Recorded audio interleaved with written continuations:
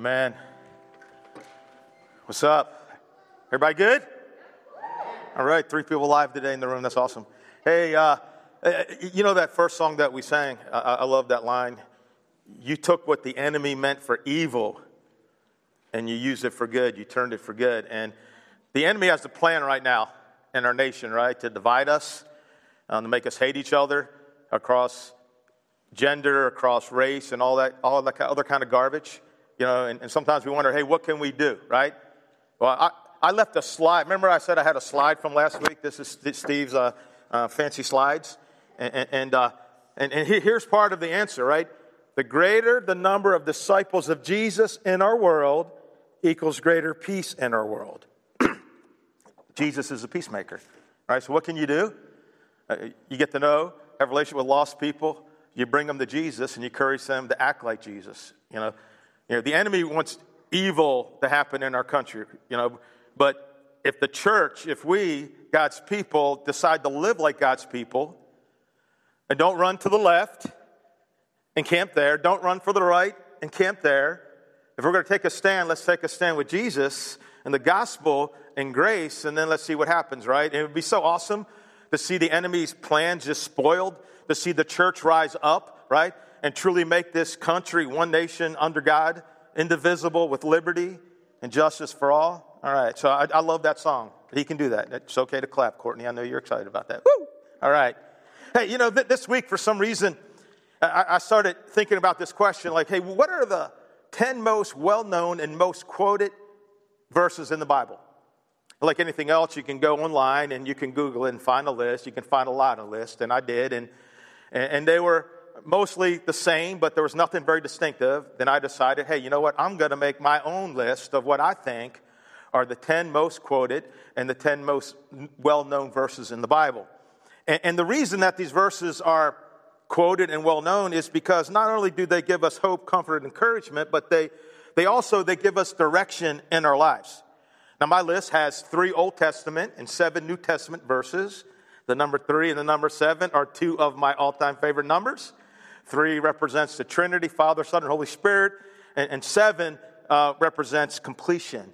When I do margins in my notes, I always use numbers like that. It's either a 12 for the 12 tribes, it's 1 for there's one God, it's 3 because of the Trinity, it's 7 because it's completion. And I cannot not do that, right? If I make like just 1 as a margin, it's like, I got to stop. I just, anyhow, you needed to know that. And here's what I want us to do. I'm gonna read the verse, and then I'm gonna want you guys to either type in if you're watching online or to shout out if you're in this room.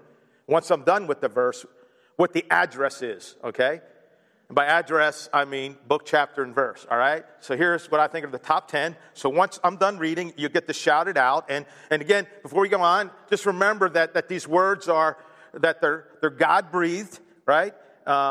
Therefore, they're alive and active. And here's the deal. When I read some of these verses, if one of them really speaks to where you are right now, it's not an accident. It's not an accident. If it's something you need to hear right now, just know that God put it on my list because it's what God wants to speak into your life at this very moment. And you can see the first one. Some of you are all ready to go. Trust in the Lord with all your heart and lean not on your own understanding. Proverbs 3:5. Good job. All right, here's the next one. Do not be anxious about anything, but in everything by prayer and petition with thanksgiving, present your request to God. Philippians 4:6. Good job. All right. Don't be shy. There are wrong answers. Okay. Here's the next one.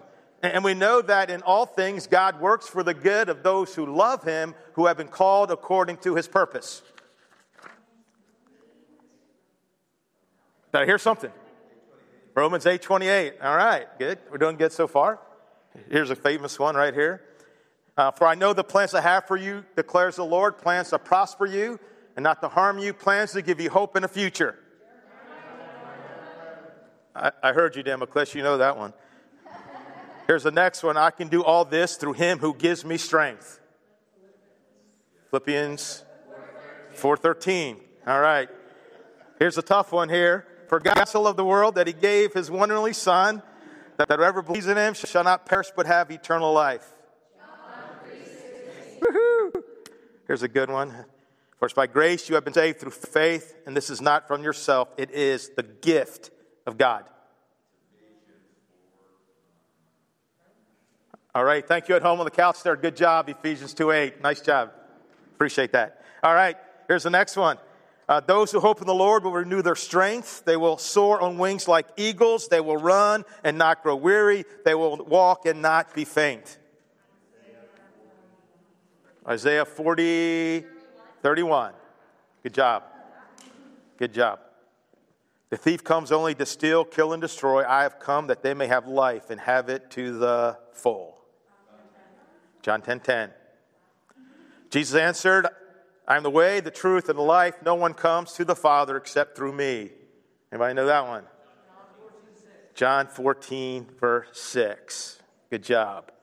And you know what? Just hearing those words, seriously, like, I did feel his life being breathed into my inner being.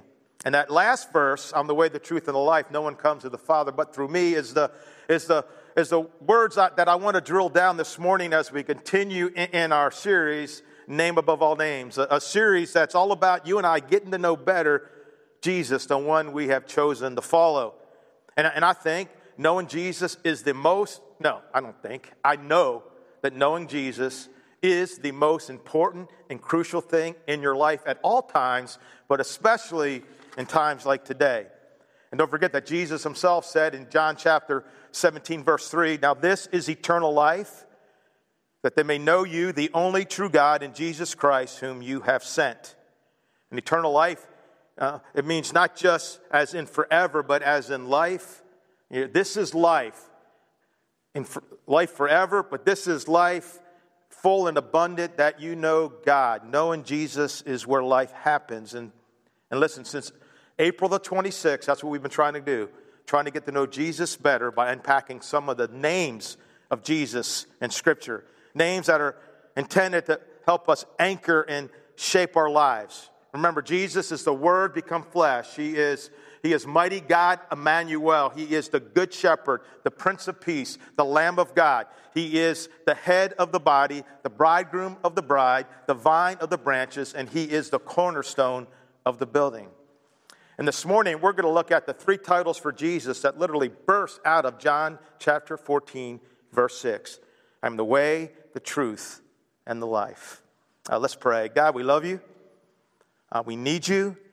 God, thank you for your word that refreshes and renews and encourages us and guides and directs us and comforts us. And God, I just pray that right now that we prepare our hearts and minds for your truth. Holy Spirit, help us to hear what you want us to hear. Help me to say what you want me to say in the way that you want me to say it.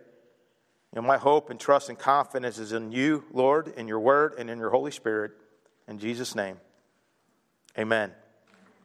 Now, I think that most of us know and have heard John 14, verse 6 before. And as we begin our deep dive into this text, I want us to see that verse in its context, right? Like, why does Jesus say these words? Who does he say them to, right? Where is he when he says these words? And, like, what's going on? What's the environment when he says these words? Okay, let's do it. So it's Thursday night, and Jesus, he's in the upper room with his disciples, celebrating the Passover meal. A meal that Jesus had celebrated for about 30 years. The Passover meal was a time where they both remembered and celebrated when God delivered them from slavery in Egypt. Question. Have you ever wondered what it was like for Jesus as a teenager to celebrate the Passover every year, knowing that one day that he would be the Passover lamb? And have you ever wondered what Jesus thought if when he walked in Jerusalem one day and he looked off to the side of the road and he saw someone hanging on the cross dying, knowing that one day it would be his body that would be pierced? Again, tonight he's in the upper room with his disciples.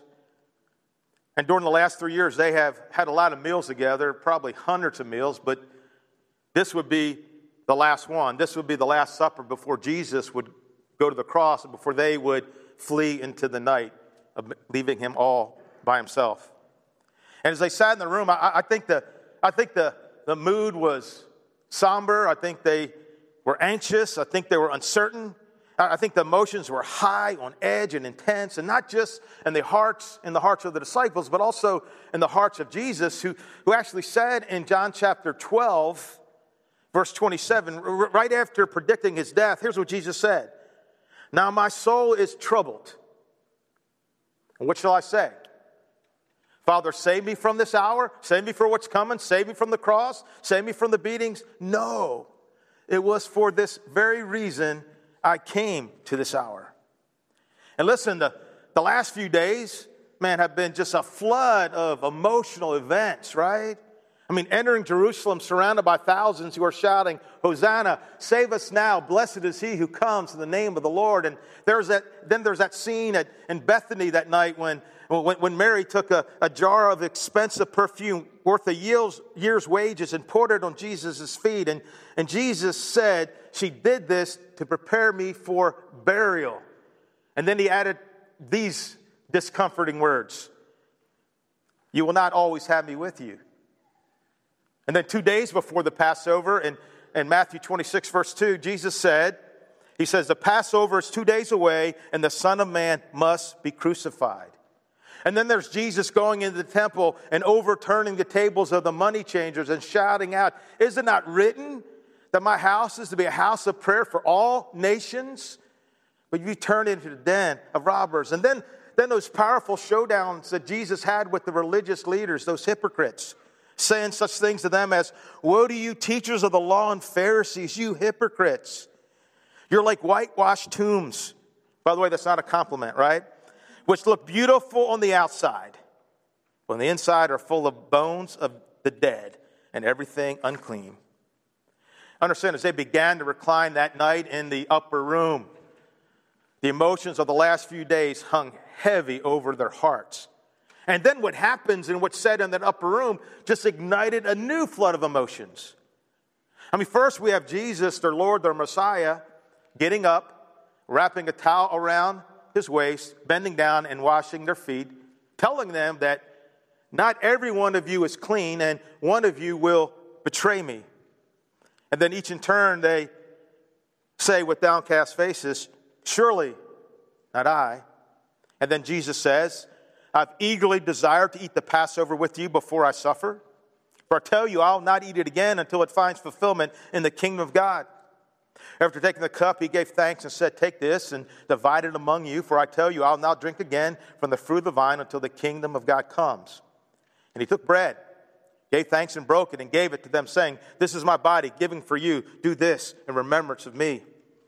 In the same way, after the supper, he took the cup, saying, this cup is a new covenant in my blood, which is poured out for you. Understand, the Lord's Supper, right? First time, no doubt stirred many emotions within the disciples. And then we read beginning in John 13, verse 31. When he was gone, Judas, he's gone. Right? The betrayer's gone. Now Jesus is getting down to some real business with his guys. When he was gone, Jesus said, now the Son of Man is glorified and God is glorified in him. If God is glorified in him, God will glorify the Son in himself and will glorify him at once. My children, I'll be with you only a little longer. You look for me, and just as I told the Jews, so I tell you now, where I am going, you cannot come. A new command I give you, love one another as I have loved you. You must love one another. By this, everyone will know that you are my disciples if you love one another. Right?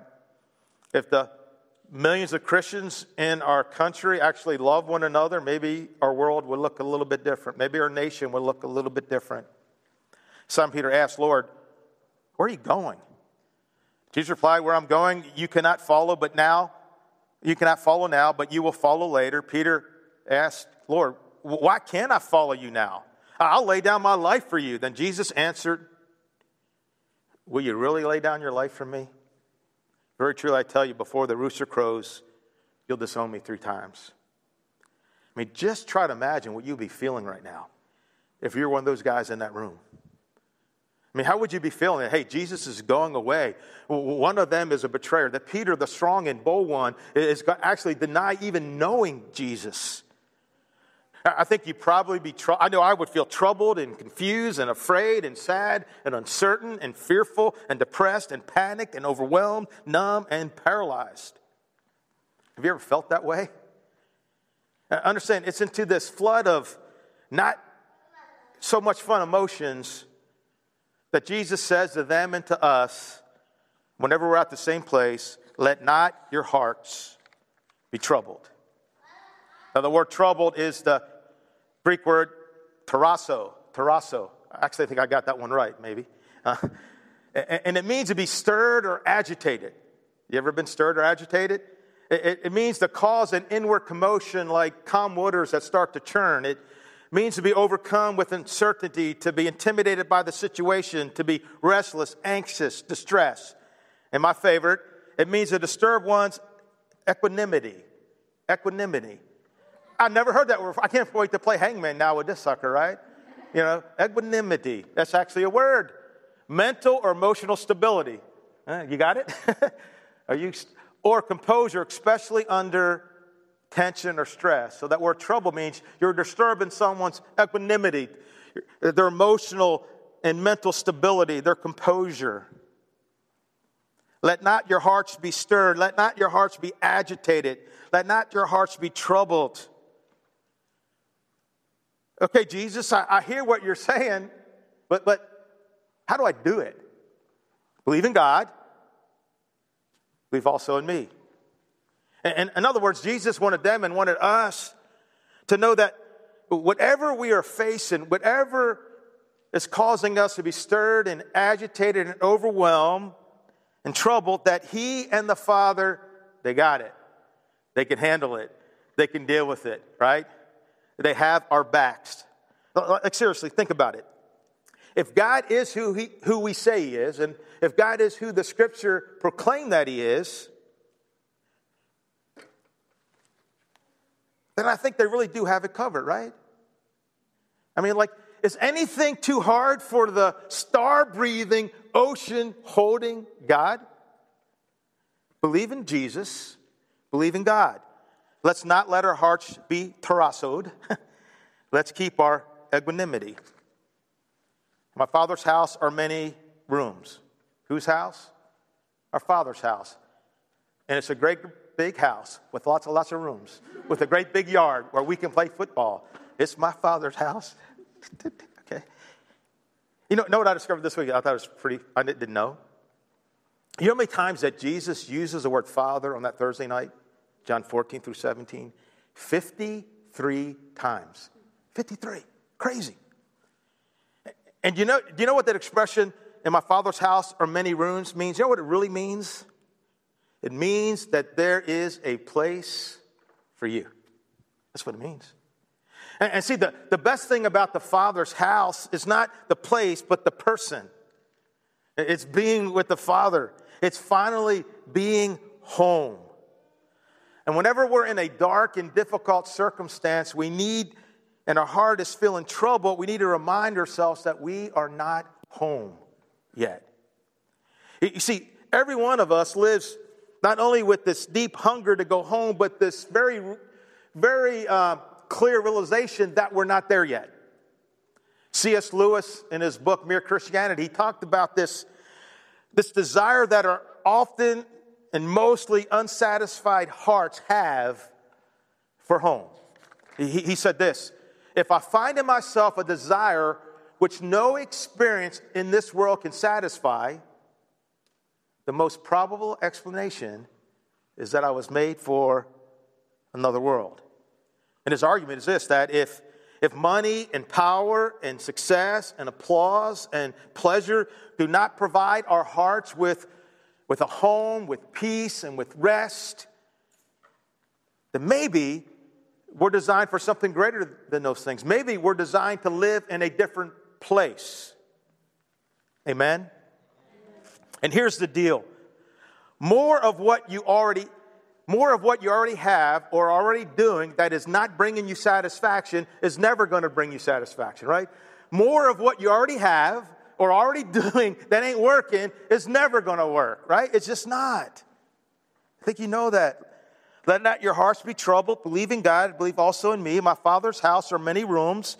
If we're not so, would I have told you that I go to prepare a place for you? And if I go and prepare a place for you, I will come back again and will take you to myself, that where I am, you may be also. I will take you to myself. You see, this is where he shifts from the focus from a place to a person, right?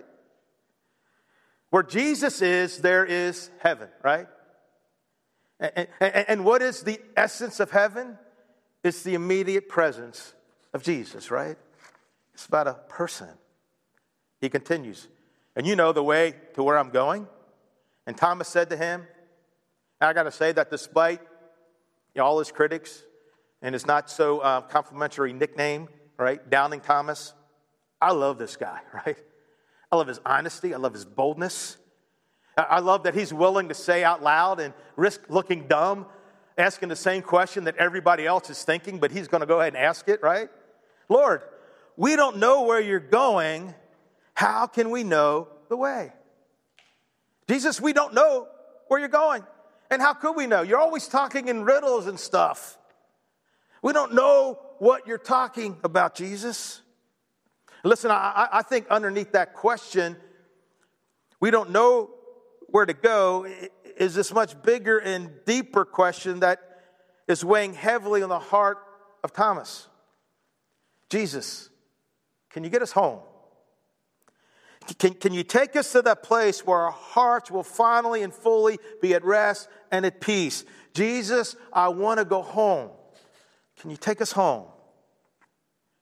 And here's the deal. When life is hard and crazy, and when it's dark and uncertain, difficult and troubled, we need to remember that we're going home. Home to this incredible forever with God. Home to this place that we were always intended to live. And so Jesus answers Thomas' question with those 10 incredibly powerful words. I'm so glad he was bold enough to ask the question so that we have the answer, right? How do I get home? I'm the way, the truth, and the life. And by the way, that's the outline for the rest of the conversation, right? Not very creative, but it's how Jesus gets us home. So let's talk about how Jesus gets us home. Anybody want to go home? I do. Jesus is the way to God. Now, understand, Jesus is the only one who can save us from our slavery to sin and to death, right? And let me try to unpack that. You see, the great chasm between you and home, between you and rest, between you and soul-level communion with Christ, your soul-level communion with Christ is not more money, not a better job, not another town, not more success, and not a better relationship, not a better or more, you fill in the blank. And instead, the great chasm that robs you of home is sin and death. Understand, sin and death is what separates you from home. And I know that we live in a day and time where people have no patience and little tolerance with that kind of language. I mean, who is anyone to tell anyone that something is sin? But understand, when we do that, we actually erode the very humanity from under us. I mean, how do we explain what is wrong with us if we don't have this language? How do we explain what is good and what is bad if there is no good and bad? But it's just whatever we decide. Again, the chasm that separates you from home is sin and death, and Jesus is the way home. Jesus bridges that chasm. Now, earlier in the text, Jesus said, I go to prepare a place for you. Question, what does that mean? Does it mean that after Jesus ascended back to the Father that he went to heaven's version of Lowe's and bought some building supplies, right? And like Chip Gaines is up in heaven right now, hammering away, right, tricking out your condominium. Is that what he's talking about? No, that's not what he's talking about. However, at one time, I kind of pictured it that way. And part of the confusion I have is because some Bible translations they add a word. They add the word there, And so it reads this way. In my Father's house are many rooms. If it were not so, I would have told you, I go there to prepare a place for you. And I thought, I go there. That's what you're doing. But understand the word there is It's not there, right? It's not there. And Jesus already said what? In my Father's house are blueprints to build many rooms. No, he said, in my Father's house what? Many rooms. Like the rooms are already there. So what does Jesus mean by saying that I go to prepare a place for you? I believe what Jesus is saying is, hey guys, I'm headed to the cross. I'm going to die on the cross. I'm going to be tortured and brutalized and hung on that cross. And when I do, I'm going to prepare a place for you by absorbing all of God's wrath towards your sin. And then 3 days later, I'm going to rise from the dead, and I'm going to build a bridge so that you can walk over that great chasm of sin and death that separates you from the Father, and so that you can go home. You see, Jesus prepared a place for you in the Father's house through his death on the cross and his resurrection from the grave, right? That's what it means to prepare a place for you, right? And if you ever heard me teach the wrong way, it's because I taught the wrong way, right? Because it's not what it's talking about. That's what prepared it.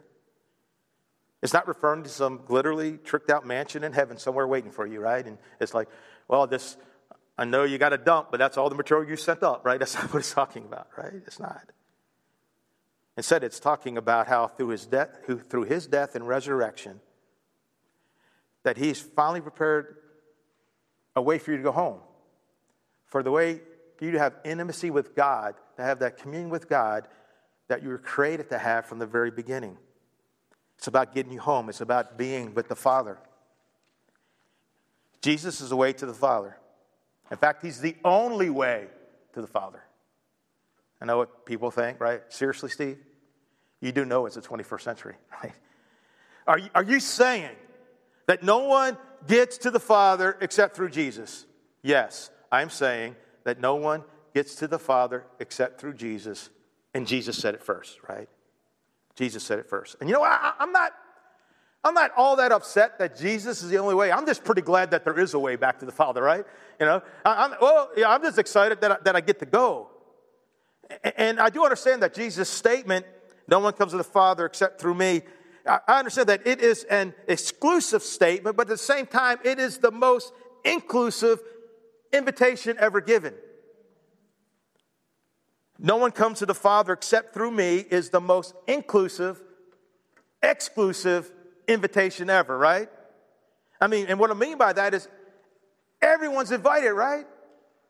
Anyone, regardless of their age, their gender, their race, their background, their skin color, their past sin, their mistakes, their failures, is invited to go home. See, anyone at any time, right, can choose to walk on the way that Jesus, through his death and resurrection, prepared for them. Get it? And we call that good news, right? We call that the gospel. No one comes to the Father except through me. Bottom line, that's not cruel. It's not bigoted. It's loving. It's gracious. It's an invitation to go home. You see, I think it's more hope than despair, that it's more openness than closeness, that it's more invitation than exclusiveness. And one more thing before we move on to Jesus is the truth of God. Remember I said Jesus used the word Father 53 times on that Thursday night? Again, that's a lot, especially when you consider in the Old Testament, he only referred to God as Father a handful of times. And see, the reason that Jesus is so obsessed with the Father that Thursday night is because he was so obsessed about doing the will of the Father. He was so obsessed about going home to the Father. And he was so obsessed about preparing a way for you to go home to the Father. Jesus is the way to God. He is the truth of God. One author I read this week, I like how he worded it. Jesus is God's glorious self-disclosure of himself. Jesus is God's gracious self-disclosure of himself, right? You want to know what God looks like? Boom, there it is. It's Jesus, right? Paul says in Colossians chapter 1, Jesus is the image of the invisible God. And he also says in that same chapter, God was pleased to have his fullness dwell in him. In chapter 2 of that book, he says, in Christ, all the fullness of the Godhead lives in bodily form. You see, if you want to know what God is like, you look at Jesus, right? And what do you see when you look at Jesus? You see this stunning, scandalous, unexplainable display of mercy and grace. You see this stunning, unexplainable, scandalous display of mercy and grace. I mean, we even see it in the upper room, don't we? Like, with his disciples, think about it. I mean, Jesus is on the cusp of being slaughtered on the cross, and they're like, besides arguing about who's the greatest, which they did in the upper room, right? They're like, man, I can't believe you're leaving us, Jesus. Why are you going? I can't believe you're leaving us. It's like they didn't get anything.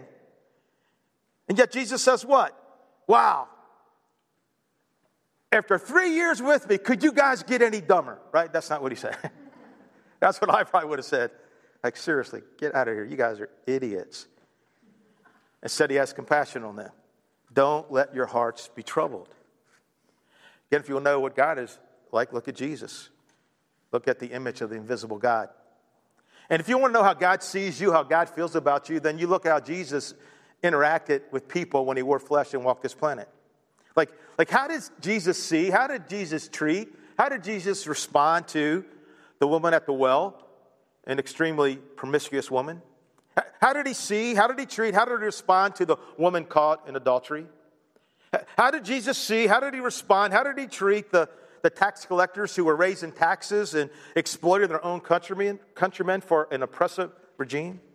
How did Jesus see, respond, and treat his often clueless, hard-to-get-it disciples? Now, how did Jesus see, treat, and respond to the poor, to the weak, to the sinner, to the outcast, to the broken, and to the marginalized of his day? He encourages them. He speaks life into them. He touches them. He eats with them. He stands up for them. He loves them. He pours grace, mercy, and compassion out on them. And he invites them, right, to be with him and follow him. Now, later that Thursday night, actually right after Jesus said, I'm the way, the truth, and the light, we see Jesus drilling down on this truth that if you want to know what God is like, hey, look at him. He says in verse 7, if you really know me, you will know my Father as well. From now on, you do know him, and you have seen him. Philip said, Lord, show us the Father, and that will be enough for us. Same thing, remember, my grace is sufficient for me. Same word. Show us the Father, and that'll be sufficient. We won't ask for anything else. And I just think Jesus was kind of bummed here. Jesus answered, don't you know me, Philip? Even after I've been among you for such a long time? You see, you can be around Jesus and still not get it. Anyone who has seen me has seen the Father. How can you say, show us the Father? Don't you believe that I am the Father and the Father is in me? The words I say to you, I do not speak on my own authority. Rather, it's the Father living in me who's doing his work. Believe me when I say that I am in the Father and the Father is in me, or at least believe on the evidence of the works themselves. Like, I raised that guy from the tomb just a few days ago. Jesus is the truth about God, about who God is, and what a truth that is. He's also, I might add, the truth of God about who you are. Listen, despite the fact that you are finite, frail, falling, and a sinner, you are so loved, you're so valued, and you matter so much to God. Amen. Listen, not only is Jesus, he's also the truth in regards to what is the truth. Not only is Jesus the truth, his word is the truth, right? John 17:17, sanctify them by your truth. Your word is truth.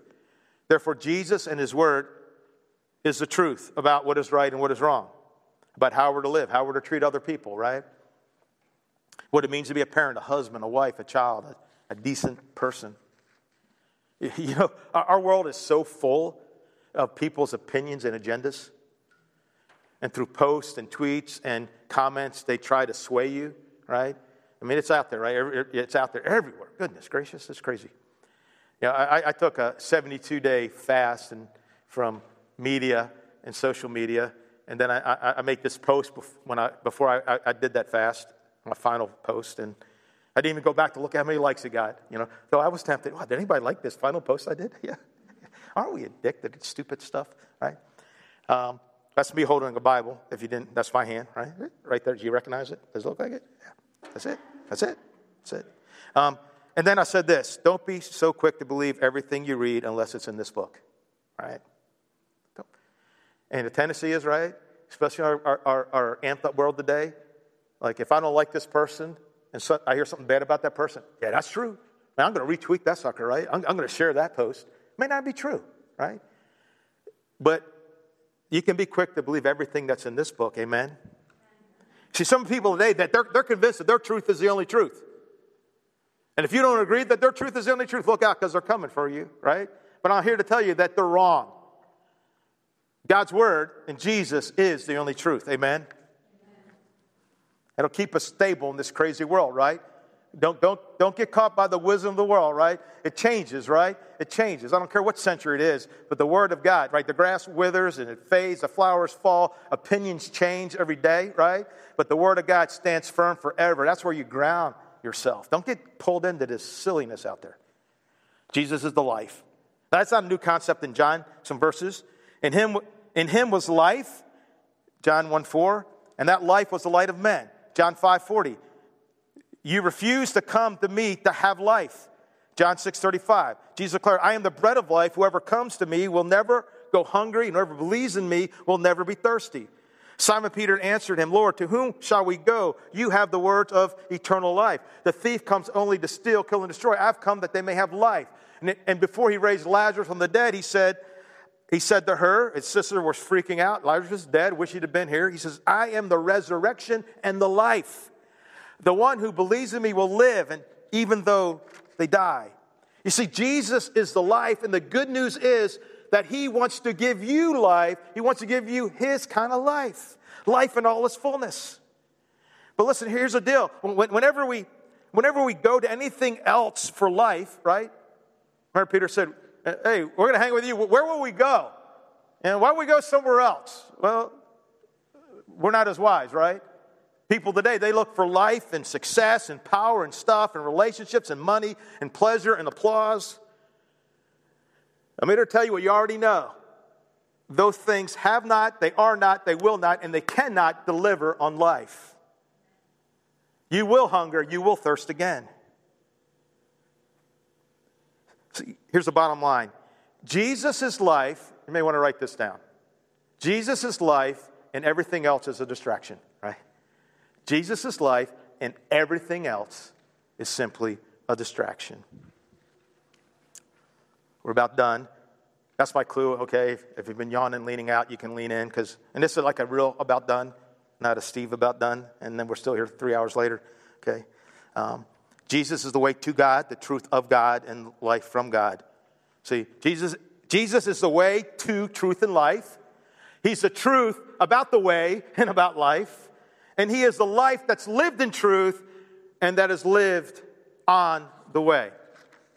And I want to close with this quote from a guy named Thomas Kempis. He was a mystic back in the 15th century. Now, I'm not all that big on mystics, but I do think they write in a way that is like more poetic and more beautiful than, linear thinking, logical thinking.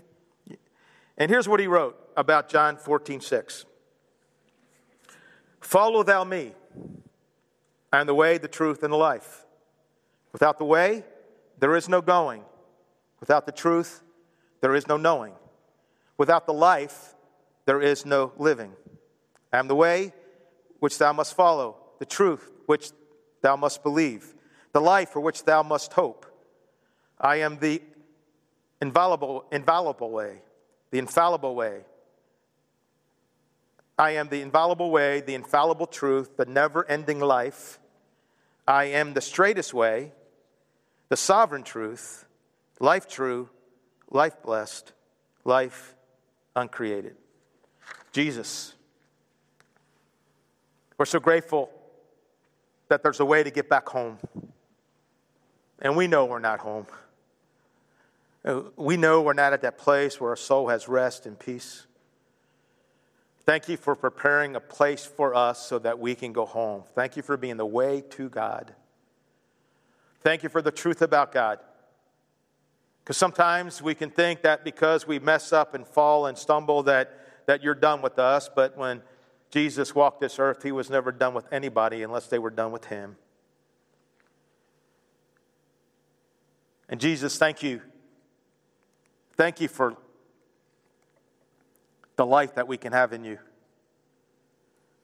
Jesus, help us to see that when we try to build our lives and find lives and things other than you and other than the incredible love you have for us, it's just never going to work. Help us to stop chasing after everything that is already provided by you through the gift of your grace. In Jesus' name, amen.